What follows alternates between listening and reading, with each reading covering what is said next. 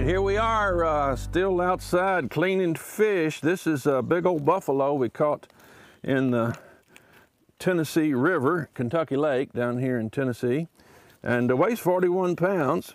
Buffalo is real good eating, a lot better than carp is, especially if you get the meat when it's real white. And this looks to be pretty white meat, so I think this is going to be a good tasting fish. Now, we're answering Bible questions today as we usually do. Well, not as we usually do. Been fishing. But we're going to answer your Bible question. I've not seen them, not heard from them. Jared caught me here, and so I thought we'd just shoot this thing outdoors on a beautiful spring day in what is this, April. Beautiful spring day in April. All right, Jared, what is your first Bible question that folks have been asking out there? Did Judas repent when he threw away the silver and cried out to God? If so, then why was he condemned to hell? Okay, Judas did not repent towards God.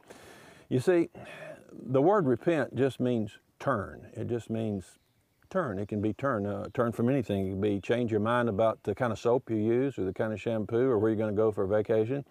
It's used in politics. It's used everywhere. Now, we get used to it being used in religion, and we think that it's a religious word, but it's not. For instance, the Bible 39 different times says that God repented himself. One time he said, "It repented me that I made man upon the earth." That's Genesis chapter 6. In other words, God is saying, I am reversed in my mind about having created man. I've changed my mind. I would like to have not created man. So when Judas repented himself, he didn't repent towards God. He did the same kind of repenting that I was preaching in a rescue mission one time, and this drunk got up and took his bottle of Vitalis hair oil, what they used to use back in the 60s. And he'd been drinking it, mostly alcohol, wood grain alcohol. He took it out of his pocket and threw it against the back wall, right where I was preaching. At first I thought he was throwing it at me, kind of scared me. I was just an 18-year-old young fella. But I realized he was repenting himself. He said, "I'm not going to drink this anymore," and changed his mind. Well, the next day he was out in the car, drunk, on a new bottle of hair oil that he'd purchased. He repented himself, but he didn't repent towards God. In other words, he changed his mind. You know, alcoholics repent, some of them every day. Every day they say, "Oh, I'm so sorry, I'm alcoholic, it's destroying my family. I got to quit this. I'm not going to be an alcoholic anymore. I'm going to repent." And they do. And they give it up and they quit. 24 hours, 6 months, a year. But that has nothing to do with God. What Judas did was sorry. He just spent 3.5 years with Christ.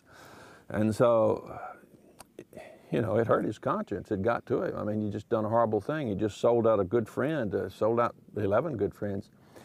And so he realized he'd made a mistake. He realized he'd done the wrong thing. And so he changed his mind. He wept about it. And it made him feel so badly that he went out and hung himself. And he died. And the Bible said Judas went to his own place. I don't have a Bible here to look it up, but Judas went to his own place. Another place, Jesus said that he was a child of the devil from the beginning. And then when Jesus was praying right before his crucifixion, he said, "Father, those that you gave me I've kept, and I've lost none except one, the son of perdition." And so he says Judas was a child of hell.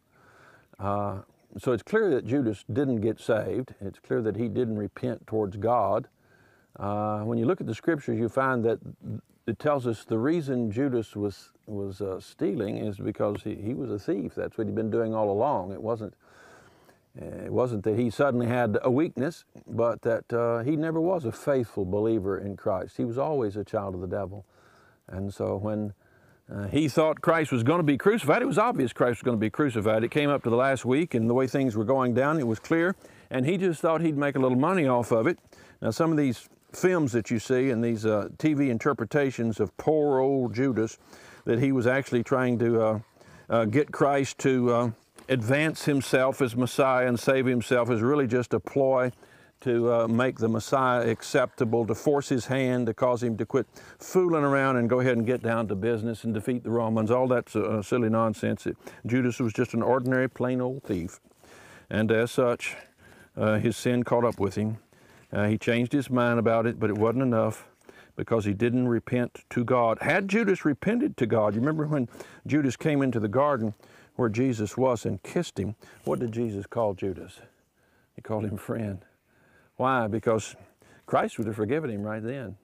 Christ would have forgiven him at any time, but you know, Judas didn't treasure Christ's forgiveness. He treasured his good name, he treasured a clear conscience, but he didn't treasure forgiveness from Christ. A lot of people out there in religion like that. They want a good name, and they want a good, clear conscience. They want to feel good about themselves. And so they will stop doing or refuse to do certain sins because of the social stigma that's placed upon them if they sin like that. But they've never repented towards God. So I've got a little book called Repentance, and I go into every single verse in the Bible. 112 times the word repent appears, and of those 112 times, 66 times man repents in regard to God or sin. 39 times God repents. It's interesting, 66 is the number of books in the Bible, exact number of times man repents. 39 is the exact number of books in the Old Testament, the number of times that God repents. And then there are 6 times the number of man repents before man, 6 times man repents before God, 6 times man repents in regard to sin, 6 times man repents. Let's see, I can't remember it all now. I'll have to get my book and read it. But there's 6 groups of 6, which is the number of man. And then when God repents, it's divided into 7s. 7 times that God repents in regard to this or in regard to that. Groups of 7, which is God's number. So it's fascinating that the King James Bible, the other Bibles don't have that same number, happens to fall out on such marvelous number patterns, such scientific patterns all the way through. I'll get that little book, Repentance, that we have here at No Greater Joy, and read it. I'm not trying to sell books. I don't make any money off of it. It's all nonprofit, but I think it'll be helpful to you and be fascinating for you to read.